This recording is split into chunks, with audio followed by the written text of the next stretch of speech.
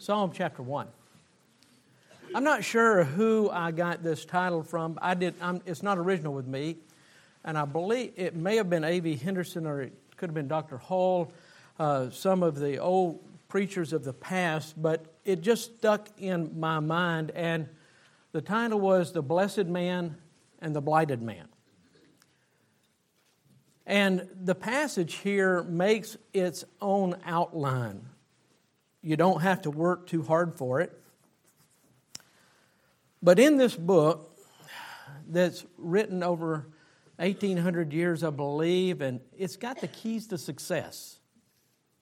It's also got the warnings of destruction. And this passage is no different than that. It's got the keys to success and the warnings of destruction. It's an extremely complex book, inspired by the Holy Ghost, written by many men, but inspired by the Holy Ghost. It is the very Word of God. And it's got a beautifully simple message. And the message for man can be summed up in the words of Jesus in Matthew in chapter 22, verse 35. Then one of them, he says, a scribes, which was a lawyer, asked him a question, tempting him, saying, Master, which is the great commandment in the law? And Jesus said unto him, Thou shalt love the Lord thy God with all thy heart, with all thy soul, with all thy mind. This is the first and great commandment. And the second is like unto it, Thou shalt love thy neighbor as thyself. On these two commandments hang all the law and the prophets. This passage today is going to be that simple, but that's Jesus summing up this book. Solomon summed it up in Ecclesiastes chapter 12 and verse number 13. Let us hear the conclusion. So he sums up his entire book with this. He says, let us hear the conclusion of the matter, of the whole matter, fear God and keep His commandments. For this is the whole duty of man. For God shall bring every work into judgment, with every secret thing, whether it be good, whether it be evil. Those are very simple messages, aren't they? Solomon summed up 12 chapters with that passage there. Jesus makes things so simple for us. And the only reason why this book is probably as complicated as it is probably the same reason that the handbook grows from year to year, is that there's always somebody looking for a loophole. Right? And we're no different. We're always looking for a loophole. But here is a simple message that we have here. I want you to look at Psalm chapter 1, verse number 1. Blessed is the man that walketh not in the counsel of the ungodly, nor standeth the way of sinners, nor sit in the seat of the scornful, but his delight is in the law of the Lord. And in his law doth he meditate day and night. He shall be like a tree planted by the rivers of water, that bringeth forth his fruit in his season. His leaf also shall not wither, and whatsoever he doeth shall prosper. The ungodly are not so, but are like the chaff which the wind driveth away. Therefore the ungodly shall not stand in the judgment, nor sinners in the congregation of the righteous. For the Lord knoweth the way of the righteous, but the way of the ungodly shall perish. Let's pray. God, may you give me the unction, Lord, to preach this worthily. And God, may I give a challenge. And Lord, may we see in this not only a commendation, encouragement to live righteously, but the warning for not living that way, for forsaking your word, your law, and doing things our way. We pray this in Jesus' name. Amen. There's three things that the blessed man does not do. And the first of them is he does not walk in the counsel of the ungodly. It's interesting that as I've counseled, and I've never pastored a huge church, but even outside and having secular job and just so you know, I work a secular job and have for most of my ministry because the churches have been small. But there at work, you have opportunities to counsel. And then in the church, you have opportunities to counsel. And here's what I find out that's trying to untangle the confusion in people's life is because most people are seeking counsel from the ungodly. And I will tell you, if you come to me and somebody says, I want your opinion, here's my answer going to be to you, let's see what the Bible says. Because my opinion is not worth anything. My opinion can be right, my opinion can be wrong, but one thing that is not going to be wrong is this book. And there's another thing about the man that doesn't stand in the counsel of the ungodly is number one, if you're following ungodly biblical principles, you can't lead unless you know where you stand.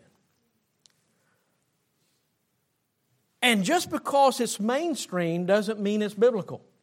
Because everybody else is doing it, because the other churches are doing it, because other religious people or even people you might respect, because they're doing it, it doesn't mean it's biblical. Sometimes you have to make a stand, and it's not going to be a popular stand.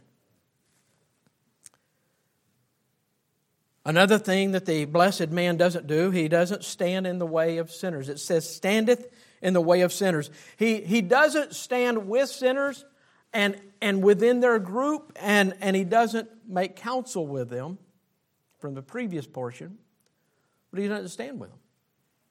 He doesn't stand on their principles and for their positions. And I hear a lot of people say, well, you know, Jesus went and he went into sinners. And that was actually an accusation of him that day. Why, he eateth with sinners. Here's what Jesus never went for the dinner. Jesus went to give the message. And Jesus didn't go for the fellowship. Now, the problem is sometimes we go for the fellowship. And you will err if you attempt to make your fellowship with the world. It's not that you shouldn't go to the world, but you got to make sure you're not going to be the world's friend. You're going to tell them what they need to hear and what they may not want to hear. In 2 Corinthians chapter 6 and verse number 14, the Bible says, be not unequally yoked together with unbelievers. Don't stand in the way of sinners. Don't join up with them. The Bible continues there, and Paul writes to the Corinthian church, for what fellowship hath righteousness with unrighteousness? And what communion hath light with darkness? Ephesians chapter 5 and verse 11. He says, have no fellowship with the unfruitful works of darkness, but rather reprove them. Now, when you're standing with sinners and you begin to reprove their evil deeds, you'll find out you'll begin to stand alone. 1 John 1:6 says, if we say that we have fellowship with Him and walk in darkness, we lie and we do not the truth. You can't be in the congregation of sinners and be right with God. Not only does he mention those two things there, but he goes on to a third. The godly man does not sit or sitteth in the seat of the scornful. You know, a scorner is one who speaks about matters in a mocking manner. Serious matters. And be careful of who or how you mock others, including those involved in sin. You know, if we make a mockery of even sin, if we belittle them in their sin, and I'm not talking about decrying sin and recognizing sin, but I'm talking about making fun of them. We as Christians have a bad habit of that. Sometimes we call it satire. Satire is not always funny. And it's hard to witness to somebody whom you've offended because of your bad behavior. I would like to tell you that I've never had problems with any of these things, but we all wrestle with them. We want to be popular. We want to be funny. And so we offend somebody who we should be trying to give them the gospel. Maybe they're looking for a way out of their sin. There's a lot of people who are trapped in sin. They can't get out. Addiction's a horrible thing. Addiction takes place in morality issues. It takes place in alcohol. It takes place in drugs. It takes place in habits. Addictions of video games now. Addictions that didn't used to exist. One thing, it was really hard to get addicted to Pong. I mean, it was, to sit there and watch that little thing go back and forth, you just didn't get that addicted to it. It may have burned in your retinas, but that's about it. But now I'm hearing about people who sit down and play a game for 24 and 48 hours and literally have died doing it. That's addicting. And what it tells me is there was something that wasn't in their life. We need to be careful as God's people that we don't bring those things in our life that begin to replace our relationship with God. Here's the warning, and we don't need to sit in the seat of the scornful. To condemn one without providing a message of hope is wrong. Without a message of, sometimes we do like to tell people about their sin and the result of it. Sometimes we want to condemn them and tell them, you're going to hell. It's not our responsibility to condemn anybody. That's God's. That's judgment. And we're not to judge that kind of judgment. We can judge and recognize sin, but we need to be throwing out a lifeline, not giving them an anchor. The blessed man is here, and he continues on to verse number 3. He's likened to a tree. And he shall be like a tree planted by the rivers of water that bringeth forth his fruit in his season. His leaf also shall not wither, and whatsoever he doeth shall prosper. There's great blessing in this passage here. Importance to the tree is the location of the tree. Where you stand is important. Where you put down your roots is important. And you're going to find out where you put your roots is going to dictate what happens to you as a tree. Now, we know we're not literally trees, but what you sink your roots into now is going to be what you become later on. It's going to dictate your growth. It's going to dictate your prosperity and the fruit you produce. You have come to this college and you've put some roots down here in order that you may learn. Now, I would tell you, if you came here to learn the Bible, you'll get some Bible. In fact, there's still 66 hours of Bible required for a degree.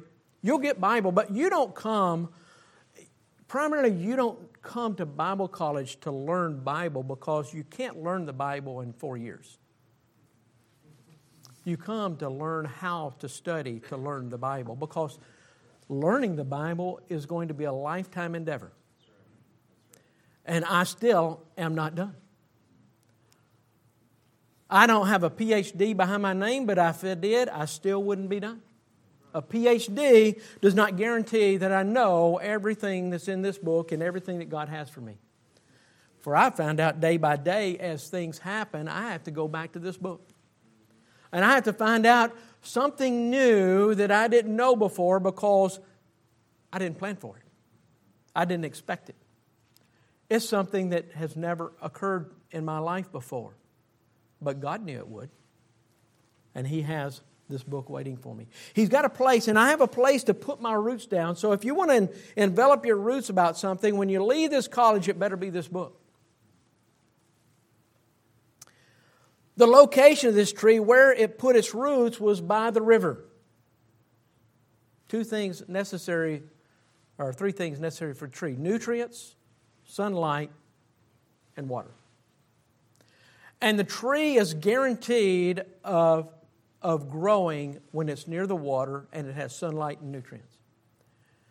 Now, my company that I work for is based out in California, and as you go out there, you'll notice some things. And as I've driven across Interstate 15 and going up into the high desert and down the low desert, Death Valley, One thing you'll notice, wherever you go about Southern California, if there's not a sprinkler head, there's nothing green there.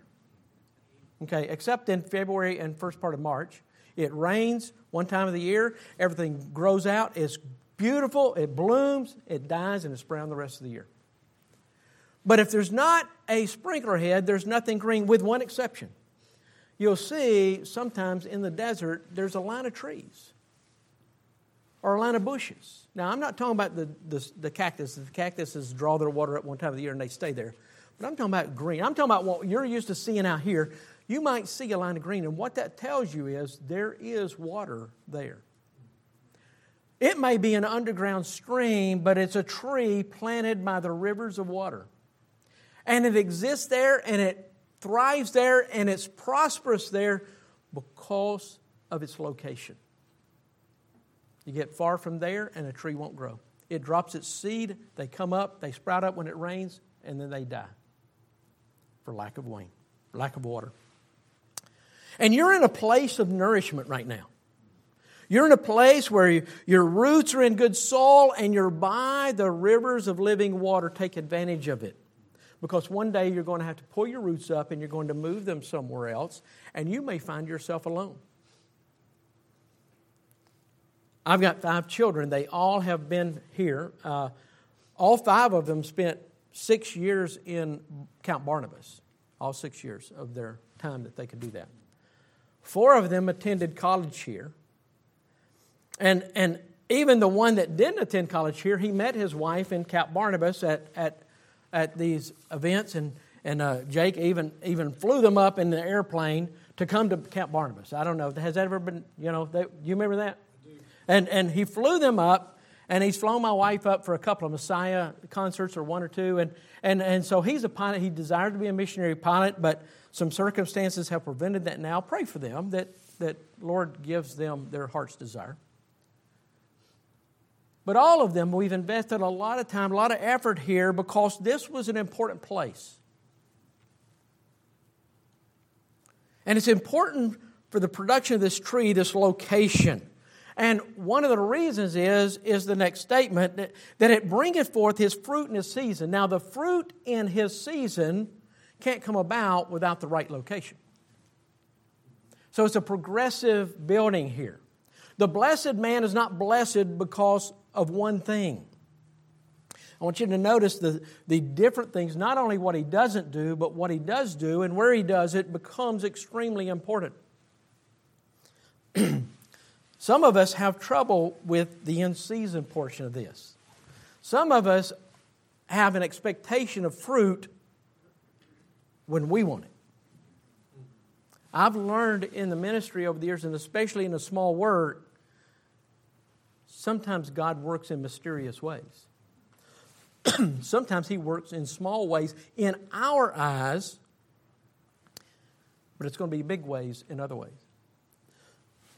I know years ago I heard a missionary, a young man, he was an young Indian fellow. In fact, we had Timothy, is it Henderson? Hendricks, yes, sir, at our church. He has a similar story. But as I listened on radio, and this was about 25 years ago, and this young man was telling the story about a missionary who came to India, and he worked, and he worked, and he worked, and he worked, and he had one convert. And the convert was the chief of the witch doctor, or maybe both, of the little village, and that was it. And they got kicked out of the village. And he went home discouraged, defeated. Now, the guy telling the story, he began to tell the story, and he says, what he doesn't know, he went home defeated, but what he doesn't know was that one convert, that witch doctor, that chieftain or whatever he was, left there and went and began to witness to people and formed a church. Not one church, but many churches, and out of that, they also formed a Bible college, if you will, or a school to teach other pastors. And out of that came many churches. And this guy was saying, that was my grandfather. Now, one guy left defeated because he was expecting fruit in his season when God says, I'm going to give fruit in the right season. I'm here to tell you, every time you go out witnessing and you're planting that seed, you may not be planting a seed. You might be watering. Somebody may have already planted.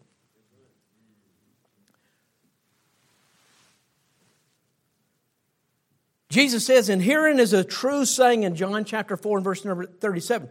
One soweth, another reapeth. I sent unto you, reap that whereupon you bestowed no labor. Know this, sometimes when you lead somebody to the Lord, you didn't lead anybody at all. Somebody else had bestowed the labor and you came and picked the fruit. Know that God does wonders. He says, other men labored and you had entered into their labors. Now, we got a part in that, but understand, many times all we have is a small part. But we want a big part. We want to plant the seed, we want to water the seed, we want to see the seed harvested, don't we? But that's not always God's plan. One thing we know is the Bible tells us His Word never comes back void. So never, I'm telling you, don't ever get discouraged in the Lord's Word. And there's going to be times when people are going to, there's going to be times if you're in a small work, other people will discourage you and they'll come in, oh, your church has only got that many people? You tell by their tone, they're already telling you, you ought to be bigger than that. You know you ought to be, you want to be bigger than that, but here's what I've learned. If we're doing what God has us to do where we're supposed to be, we'll be the size God wants us to be. Because it's not me that gives the increase, it's God that does. And we're in charge of sowing and planting and being obedient to His Word. That's what we're in charge of. Don't get because I'm telling you, there's so many people that get discouraged in the Lord's work and quit. If I had anything for you, don't quit. Never get discouraged. And you have guarantees. Look at the longevity of the tree. His leaf also shall not wither.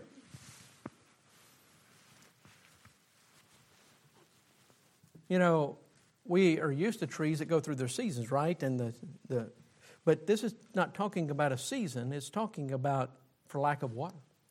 That tree, again, it's a building process, is in the right location, has the right things supplied to it, and its leaf, because of that, will not wither. I want you to turn to 1 Peter chapter 5. And I know I'm getting on, but I want to read this because this is a portion that I think is important. You're in the ministry. This passage here is written to people in the ministry. He says in 1 Peter chapter 5, verse number 1, the elders which are among you I exhort, whom also an elder and a witness of the sufferings of Christ, and also a partaker of the glory that shall be revealed. Here's your job. Feed the flock of God, which is among you. Don't go feeding other flocks. Feed your flock. You're responsible for your flock. So you pastoral majors, feed your flock. In other words, you've got to teach them the Bible. You know what? If you teach them the Bible, you won't have to teach them politics. You need to, in fact, we got to stop from the pulpit telling people who to vote for. You teach them for the Bible, and if they know God's Word, you don't have to tell them who to vote for. And if we did the same thing with our kids, we came to a point where we had to say, you got to make a decision.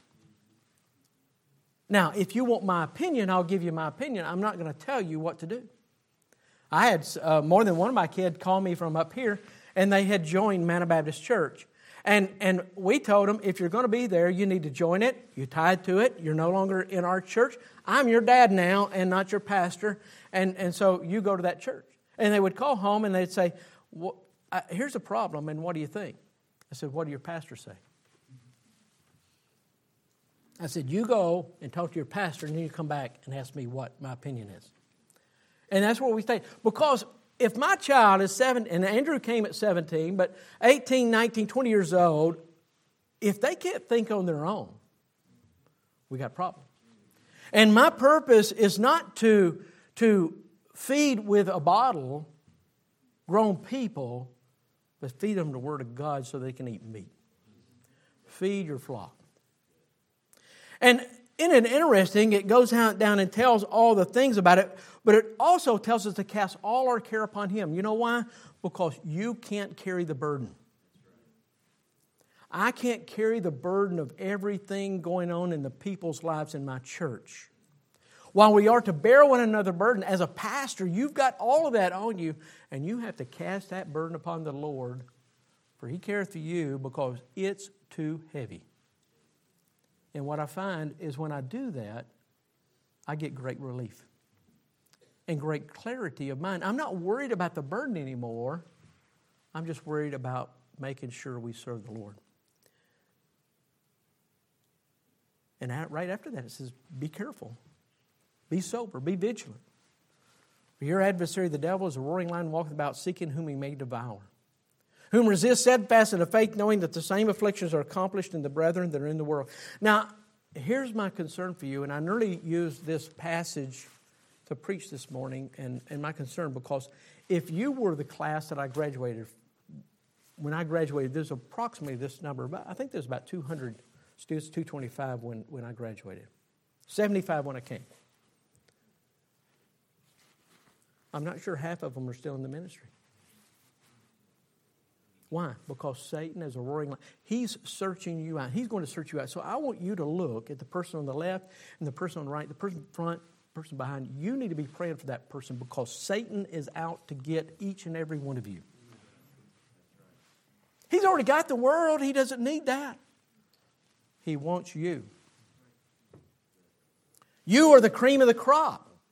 And don't get too high-minded about that either. Because Satan will sift you as wheat if you allow pride to come into that. Let's look at verse number 4 and we'll finish up. The ungodly are not so. This is the blighted man. We looked at the blessed man. But are the chaff which the wind driveth away. Therefore the ungodly shall not stand in the judgment, nor sinners in the congregation of righteous. The ungodly are not so. What are they like? Chaff. Now chaff has no substance. It's blown about by the winds. You'll see people without roots, without something in the Bible. You're going to see them blown about by a wind of doctrine. And when I say wind of doctrine, it's the doctrines of men, not the doctrine of this book. We have so many people searching for the truth that's in this book on the internet. And you'll find some answers. It's garbage. Almost everything. I have seen more than one church. I went to Chaska, Minnesota one year, and I went to this church, and I thought, this is the greatest. This church is just like my home church. Praise the Lord, I found it. I went back 2 years later. There was a tulip on the bulletin board that literally stood for what you think it does. It had the acrostic up there. The men had grown their beards down, and they were chopped at the bottom. And I asked one of them, and one of the men that I knew from before, with tears in his eyes, he says, the pastor was on the internet and saw the Sovereign of Grace teachings and began to embrace that. I'm here to tell you, if you're in a church, and I tell my people this, if I begin to err from this book, as the congregation, you're empowered to get rid of me. The church is you are the body, not the pastor. The pastor is not the church. But the ungodly shall also not stand in the judgment, verse number 5. They'll have no voice. They'll be judged by their works and found wanting. We find that in Revelation chapter 20 and verse number 12. And the Bible says that they're judged out of the books of works. Why? Because their name is not in the book of life. Because it says in verse 15, and whosoever was not found written in the book of life was cast into the lake of fire. Nor sinners in the congregation of the righteous. You know, based on what I've told you about my graduating class, and my graduating class was much smaller than the number, but based on the number of people that I knew in Bible college, I'm here to tell you, statistically, and this is a nasty thing to say, but statistically, practically, and by experience, there's somebody in here today, there's more than one somebody that is not born again. you're not saved. You're here in this, you're putting on a front, and you're not saved. Now, I'm not saying that to be mean or discourage you. I'm saying it as a warning. This book warns us. As he says here, and whosoever was now found written in the book of life was cast in the lake of fire.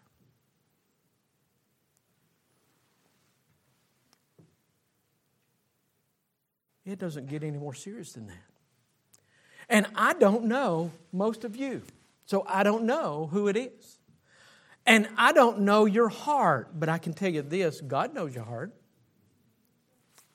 You know your heart. But statistically speaking, and from my experience, and from practicality, there's probably 10% or more that may not be saved. Like I said, there's 50% or so of the folks that I went to school with that aren't in the ministry anymore. What happened? And why I say some of them are not saved, because they're living ungodly lifestyles that aren't conducive to this book. I'm talking about wicked lifestyles. Don't be a statistic. Or if you are, be on the right side of it. Be on the blessed man's side. And that extends to women as well. It's not just for the men. Matthew chapter 25, verse 41, Jesus said, "Then he shall say to them on the left hand, depart from me, ye cursed, into everlasting fire prepared for the devil and his angels." Then let's look at the summary. "For the Lord knoweth the way of the righteous, but the way of the ungodly shall perish." God knows. It's no simpler than that.